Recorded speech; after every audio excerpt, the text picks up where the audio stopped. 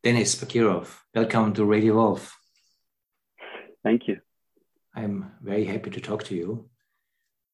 You are a lecturer in the University of Kharkiv in the Ukraine. You are a meta-modern thinker, if I may say so. And you work about development in culture and consciousness and politics. And you recently are preparing an article, as I heard, about the character and nature of the regime in Russia. And I think to understand the nature of this war, it is also important to understand the nature of the Russian regime. So this is what I would like to talk with you about from an Ukrainian, Eastern European perspective. When you start to talk about the Russian regime, where would you think is the best starting point? Today's regime in Russia, it's important to understand that this war, for people who were studying Putin and his regime for a long time now, of course it was a surprise, but it was not something out of the ordinary of what would you expect from him and his people, because his first presidential term started in the circumstances of this agitation and war. Before he became president for the first time in 2000. It is now widely accepted that the FSB, Russian Security Service, of which Putin was then a member and a head at that time, they conducted they actually called it a special operation to bomb the apartment buildings in Moscow and in some other cities inside Russia, to create fear in people, to instill people with the feeling of danger, which comes from this secretive other. In those times, it were the Chechens. And from that fertile ground, the Putin, who came from this strongman security service background, he was able to position himself as a strong leader, as someone with a strong hand, as Russians say, who can get things into order. And so it's as if the context, a certain ontology of war, created the demand for a let's say guy like Putin as a president, as a strong leader. So it's not like Putin was, as I write it, was made a right person, right character for the job of the president.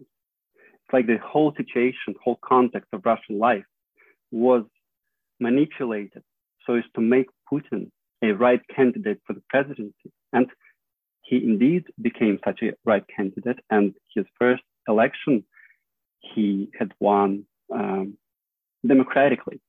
People elected him. So it's like a curve that bends from the beginning of his reign to today, 2022, which is the same curve, which I understand as a, in terms like this, people, the security servicemen, the FSB, who are the descendants of the famous Cheka, KGB, and KVD in Russia.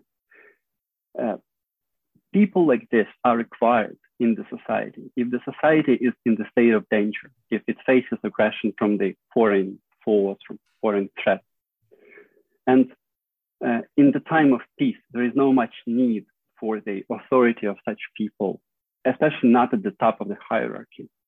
And these people, the KGB people, understood that if they can artificially put Russia in the state of being surrounded by enemies, being surrounded by threats, without and within, like by foreign agents, as they call them now. If Russia can be put in such state of constant fear, then we can come to power and then cling to power and never return it to people so that they can exercise it democratically. I lived around 1993 for some time in Moscow, and that was the time of Yeltsin. And at that time, Moscow was really a place of turmoil. And I remember that every kind of vegetable that you brought from Armenia or places like that, people had to pay fees to kind of bandits on the way. In Moscow, basically, when you had a car, you needed some security guard and a safe place. Otherwise, you can be sure that your car was taken away. In that time, there was, on one hand, such a naive hope for the West.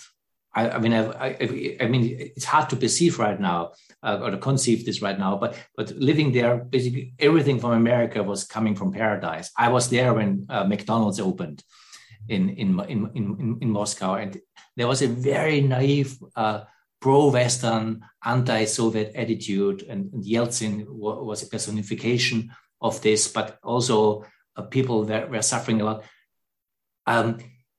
Even for me, it made sense that something had to happen, that somehow the state had to intervene and bring some order into this.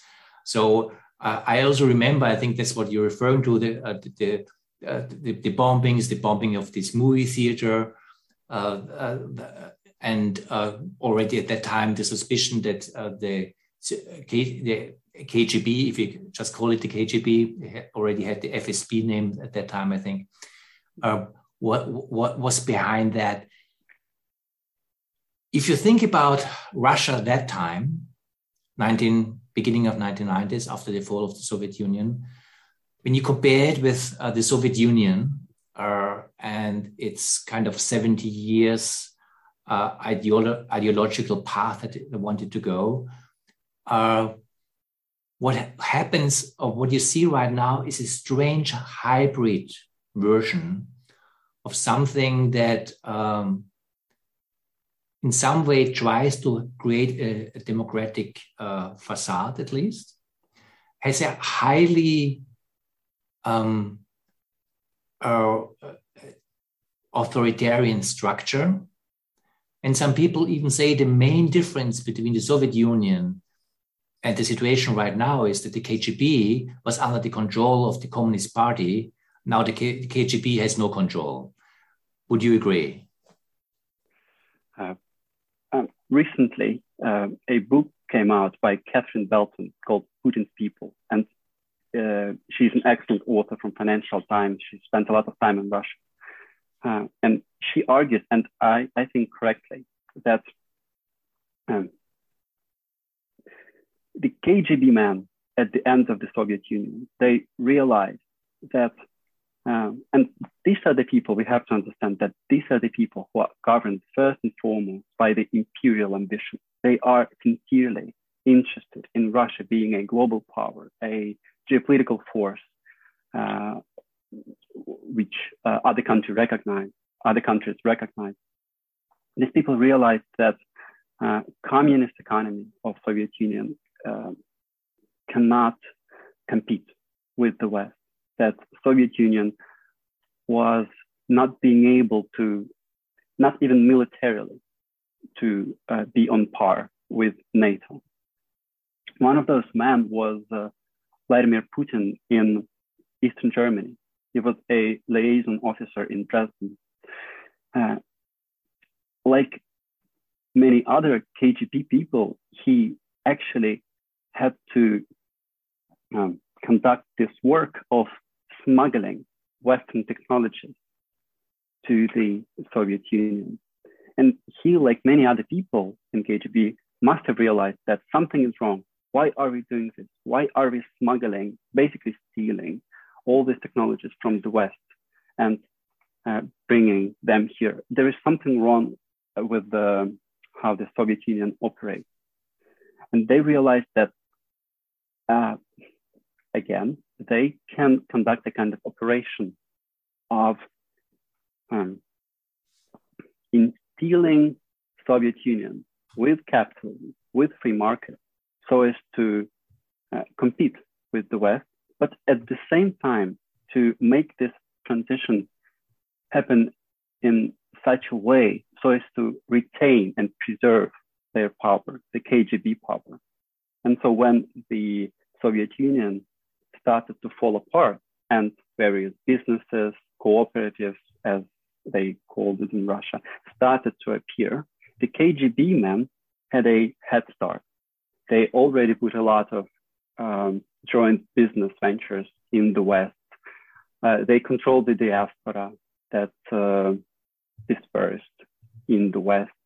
Some of their people then already in the 1990s, in the beginning of 1990s, made friends with Donald Trump and then would corrupt him through certain schemes which they used, all with the help of the so-called party's wealth, the wealth of the Communist Party, which was in the hands of the KGB men when the collapse of Soviet Union was happening. So what I'm trying to say is that when the collapse was happening, the KGB men controlled all the money that was being accumulated in the central government in Moscow, in the party reserves and everything.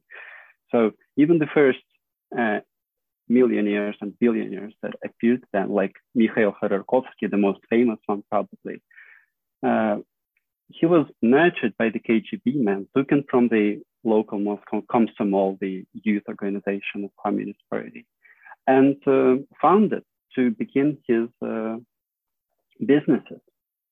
So the KGB men basically staged the collapse, the transition, so as to make Soviet Union competitive, but at the same time, so as to preserve the power, the authority of the KGB. It didn't happen exactly as they wanted it to happen because Soviet Union collapsed into different states, one of them Ukraine. So that was a huge problem for them. But the second part, the retaining of power, that they done perfectly. One of their people, Putin, became president in 10 years after the collapse. So here we have this partially accomplished tasks of the operation of transition of Soviet Union to free market economy. There's one dispute that I'm aware of, talking about the history and the nature of Putin's regime. One side is arguing that amongst the ranks of the KGB, the identity was always a Russian imperial identity and was from the beginning very much talking about the Euro-Asian cultural sphere and the need of Russian domination of this sphere and tried to create an ideology around this. The other side is arguing that at least in the beginning, Putin had kind of a serious interest to find a way to work together with the West, that even had a democratic orientation. And it is basically because of the humiliation of Western American NATO politics, the pushing of NATO east and weapon treatments that the Americans canceled one-sidedly. So that there was a phase of humiliation, which I think is fair to say, that basically this changed Putin. What is your assessment? Yeah, I absolutely agree that Putin, in the beginning of his career as a president, he wanted to basically make friends with the West. He wanted to make Russia, if not part of the EU, then at least to cooperate with the European Union very closely as partners. And he wanted Russia to become a part of NATO. It is a fact. The thing is, how do we understand the fact that it didn't happen? I think that the reason is that Putin understood the cooperation in different terms as the West did. America, for all its imperial problems, bases its operations overseas, let's say, on actual respect for the, at least if it doesn't go against American national interest in some very crucial way. America tries to cooperate with respect to the democratic voice of different countries. So when Eastern European countries like Poland, Latvia, and Estonia wanted to join NATO, the question for America and for the West in general was, well, we have to respect the self-legislation, the democracy of these countries. They have a voice and it has to be listened to. And Putin from the beginning, and this is, I think, what defines the character of his regime.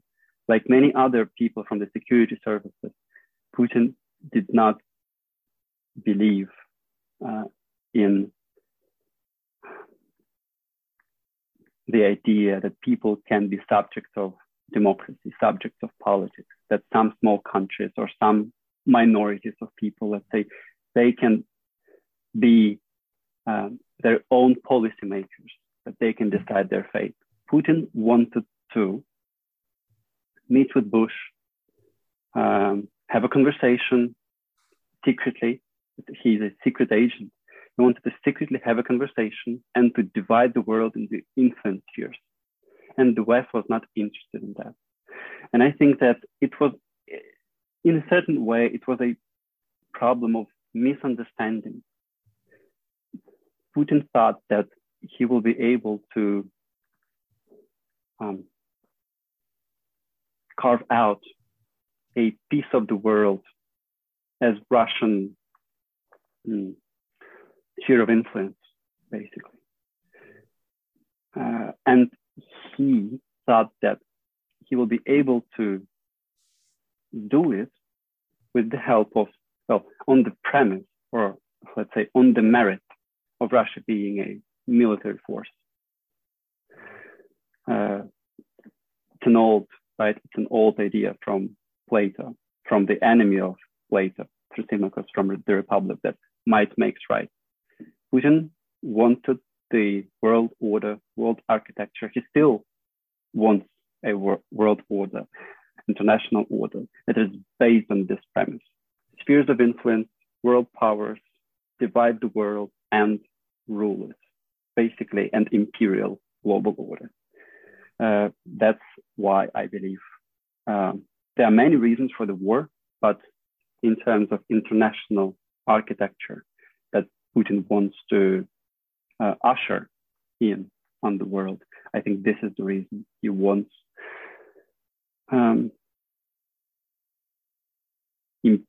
he wants to return us to the age of empires, basically. Let's talk about this a little bit, about this return to empire as a political sphere right now.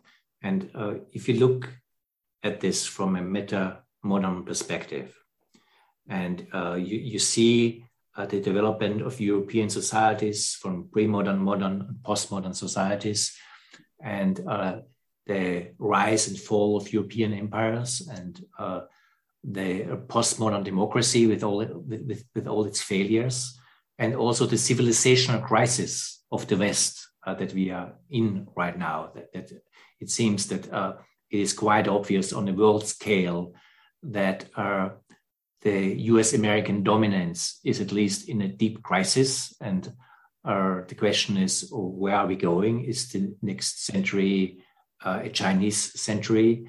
Is our societies, our liberal democratic societies, again with all their failures and all their questionable sides that they have, are they basically a dead end? And we see a reaction to that in many parts of the world.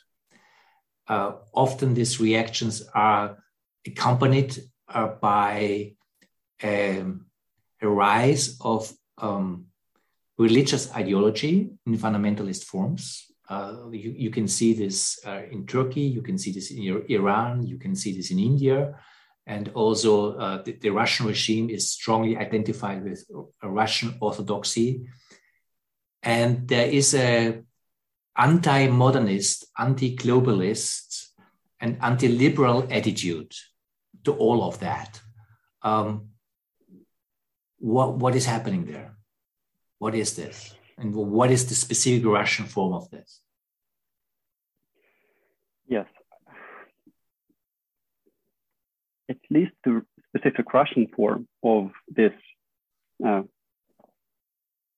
return of autocracy, as it is sometimes called, or Gideon Brackman, an Englishman, English author, he calls it the age of strongmen, the age of strongmen. I believe that the specifically Russian revolt against the modern world stems from the failure of the communist regime and then of the Russian liberal regime. Mm-hmm. So we have in the communist period, we have the state that tried to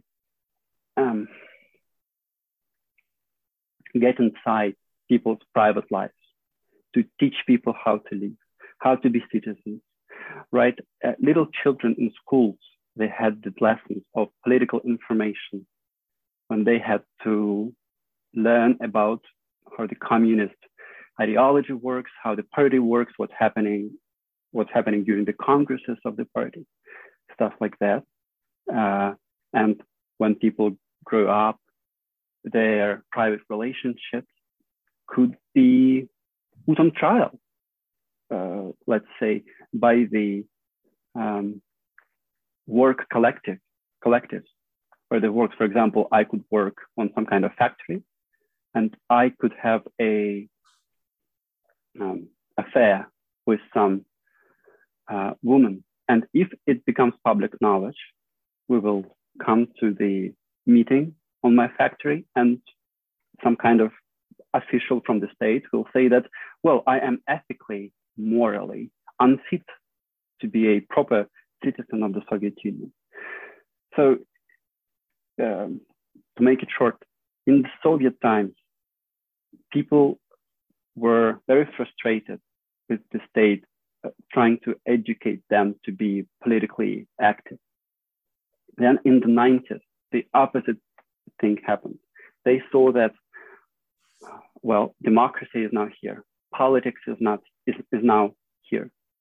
And the free market is here. But we are not getting we cannot harvest the promised fruit of the free market. All the wealth ends up in the hands of the oligarchs. And everything is not as we wanted it to be. So what people, I believe, were taught to believe is that politics, public debate, political discourse, conversation means and leads to nothing. That it's just idle talk, which only destabilizes, right? Just shatters the society and the state. It was a kind of despair that led people to believe that, well, in the world like this, where nothing ever happens of importance in the public square, where nothing is decided transparently in the open, when some kind of oligarchs are scheming behind the closed doors of the Yeltsin cabinets in Kremlin. Well, when basically the world is full of these secrets and conspiracies.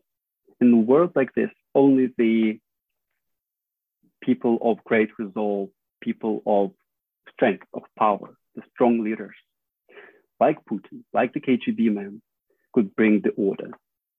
Mm-hmm. And in this regard, I think that Russia must be a example, a warning to the West of what happens when the information regime, the public debate, public square, becomes a matter for laughing, right? A laughing stock.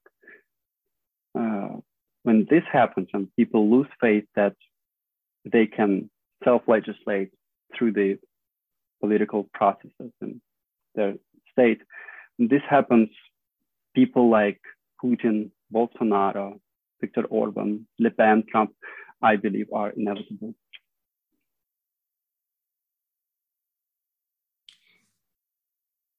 There's also a side to Putin that sometimes discussed, but not too much. It is his relationship to thinkers like Alexander Dugin and his fourth political theory. And Alexander Dugin claims to have something that is an integration of basically all anti-liberal ideologies that have been there. Somehow it's an integration of communism and fascism, but beyond that, to me, it feels like a new form of fascism that's very much founded on an ethnic, religious identity of the Russian people. And in some time, it was very clear. Right now, it's not so clear that he had a direct influence on Putin. The interesting thing about someone like Putin, that he is very versed also in postmodern philosophy. He's all the French philosophers he's very aware, and he's using that in a way, using postmodern talk about the relativity of truth. Basically saying there are no universal values anymore. There are different cultural spheres, and there's the American Western culture sphere, but there's the Chinese culture sphere, there's the Japanese, and there's the Russian culture sphere, and we have our own truth. Is there a strange mixture of a regression to pre-modern ethnocentric thinking, integrating at least the language of postmodern ideology that makes us also understand that this reaction of the Russian regime and the people who hold the power there is also a reactionary response to the failures of the West? Yes, absolutely. And I think that example of Dugin is right in point, because he exemplified this mixture of really being a student of postmodern philosophy, getting it quite comprehensively, but using it for the sake of Bronze Age, very pre-modern purposes of domination, of imperial conquest. So it's important for me that the first book that had a formative impact on Putin, the book he translated from German for some reason, I believe, was the book of Julius Evola, The Pagan Imperialism. And from that point on, he translated some other books by Evola and by René Guénon, I think. Yeah, Guénon. If you look from this perspective, let's say on the difference between today's Russian propaganda, a very successful propaganda, and compare it to the Soviet propaganda, a far less successful propaganda, because in the Soviet times, it was a matter of jokes.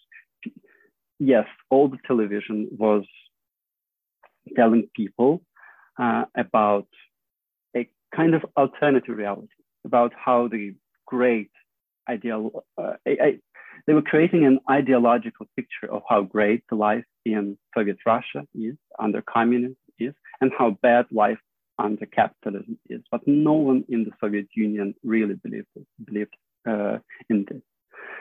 now the propaganda works, as you have correctly said, quite differently. It rather tries to make people think that no coherent picture, no ideology, no coherent perspective on reality is possible. We have our own Russian perspective. USA has its own. China has its own. But don't you dare think that there is some kind of transcendent perspective that can judge our Russian perspective. And what it means is that don't you dare that there can be some kind of dialogue, some kind of conversation that can put on trial what we say through our television screens. And what that means is that, well, if there is no way to judge different perspectives, then the only way to, well, decide how to live further is to have a war and see which perspective is more powerful. Because if no perspective is imbued with some kind of intrinsic truth, some kind of correspondence to reality, then the only thing that matters is which perspective is more powerful, which perspective can basically just silence all the other perspectives. And this, again, what I think is happening now with the war. You said in the beginning of the interview that you don't want to make any predictions where things are going. And it is a big question, though. What is the future of this regime? Well, can it succeed? Because there are different scenarios that one can think about. One scenario that's not the least likely is that there will be kind of an alliance of the new big brother, meaning China, and Russia being also led by the sanctions of the West into the arms of a Chinese-Russian alliance, which would be a new autocratic alliance.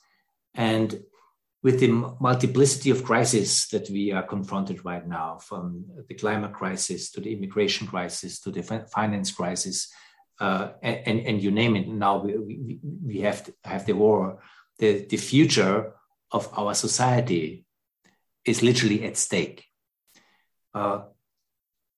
What is your sense how a meta-modern perspective can respond to this? Because these are all these outcomes that are the most discussed right now are not meta-modern perspectives. They are all kind of forms of regression, forms of going back to dominator structures, going back to pre-modern structures. How can a postmodern understanding of the situation find a response to this? Yes, thank you. Thank you. Of course, I feel powerless when confronted with this question, but what I think is that we have to think two things at once. Mm. And actually, I think that today's American government is at times successful with it. So we have to think two things at once. First, we have to understand that with regard to the autocracies, the tyrannies all over the world now, it is true that it is that what they do is not a debating position. It's a kind of mystique of power and violence. And it cannot be argued against. It can only be defeated militarily.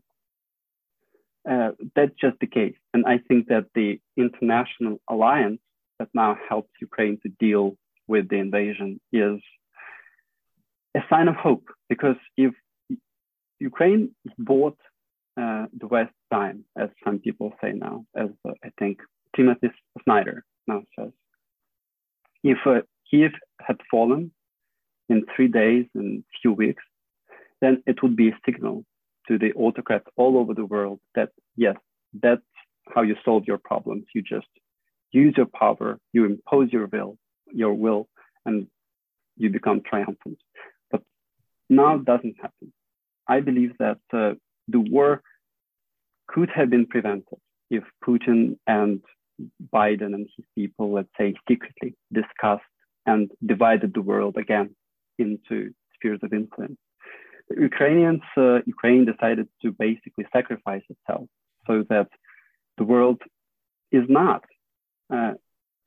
decided, the fate of the world is not decided by the will of the empires.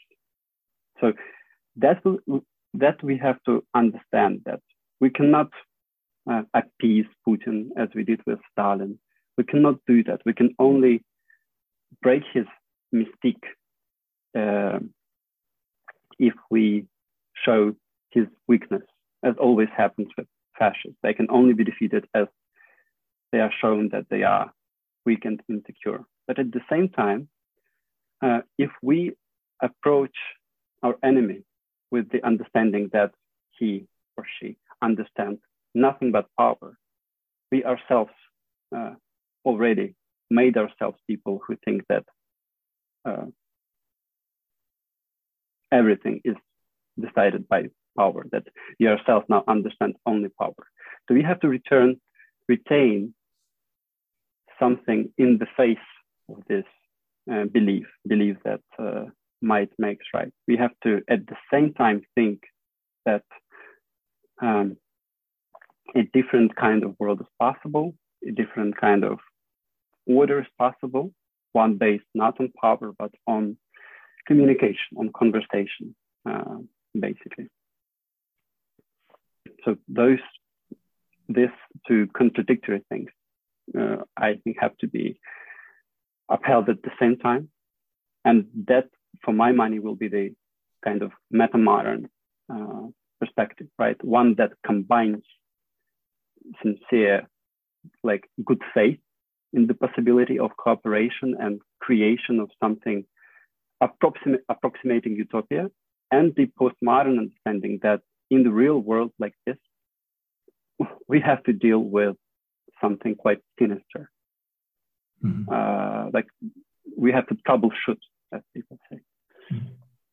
You're saying something very interesting here. As I understand you, you're making 2 points, that regimes like the Putin regimes, out of their nature, only understand power. And one has to recognize that, or even to the degree that an appeasement politic like with Stalin is not possible, because it's going against the foundation of this regime. You have to respond to this also with power in some way. But at the same time, and on the other side, you are emphasizing something that I would call being the heart of the open society, which is the capacity and the promise of dialogue and communication.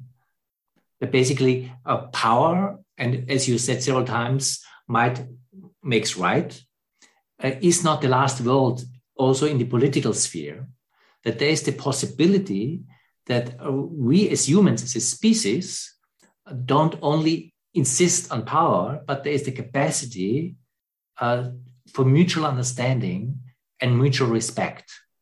And that's, in the end, maybe even the foundation of the promise of something like an open society, in particular something like a meta-modern open society, that the way we come together is not based on power structures alone, but there's something built in that even you could call a spiritual impulse, the capacity of mutual understanding and mutual respect.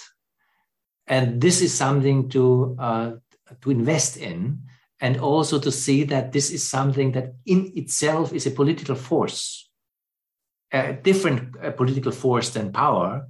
It's the political force of mutual understanding. And there's something very human and something very respectful in that.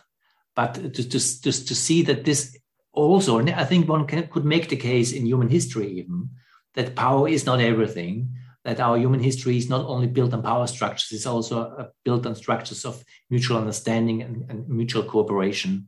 And one can bank on that. And this is a possible response of a meta-modern understanding that really honors both sides. Do I understand you right if I kind of interpret you in this way? Yes, of course. If you base your politics on your own power, on your own might, you become weaker than those potential that the cooperation between self-legislating subjects has, right? We people are created through cooperation. Our society are created by this trust that we have, that, right, I make a promise, you give a promise, and we keep it so that we can have a good faith with regard to how we can live together and what we can create together. And what a society like this will create will be much more powerful than that which will be created by the society that is based on the vertical of power, that is based on dominance, because there is no creativity in a society like that. And we know that creativity is what actually gives you the real power in the world like ours. And the last thing with this regard, I think, is that the warning to the West from Russia, I believe, is that it is true that Putin is a popular politician. His whole reign, he was making decisions based on the popular acclamation, plebiscitary acclamation of this decision, based on the popular support. But the problem is that people could not articulate their desires, articulate their will democratically. Yes, they could vote, they could choose on this multi-choice questionnaire, but they could not become the real subjects of democracy. They could not deliberate together and create laws by which they would live. And Putin used the fact that people could not express their will. They could only vote, not talk, but only choose. And Putin used this because popular support like this can be manipulated. It can be made whatever the dictator wants because he has all the levers of propaganda. And if I see danger, which in the West somehow reflects what happens in Russia, I think it is this, the corruption of small-scale democratic institutions and of public discourse in general. It's a very interesting analysis, because that also would state that one of the key factors of a response to this is organizing the public discourse, so that we find ways in a democratic republic where we not only vote, but we also find structures where a discourse can be developed on a scale where discourse is not decided by power structures alone. I mean, you never will include power structures. That would be, I think, an utopian thinking. But you can minimize power structures and consciously organize the public discourse in a way and make this a democratic program, how we design the public discourse so that people can find ways to form their understanding in a mutual co-creative way. And that would be a different model than the authoritarian model. Yes. That will be the model where people will be able to articulate themselves. And people need help with that. This is where I believe you are right. This is where society, the state, government has to invest in. People have to be taught and given time, space, opportunities to articulate their will democratically. politically and politely, but not through violence, not through manipulation, not through, let's say, becoming more rich and then lobbying for your interests. Not in all those ways, because all those ways are private, secret, not political. We have to invest in the open political ways to express and articulate our wills. Dennis, thank you for this conversation. Thank you very much.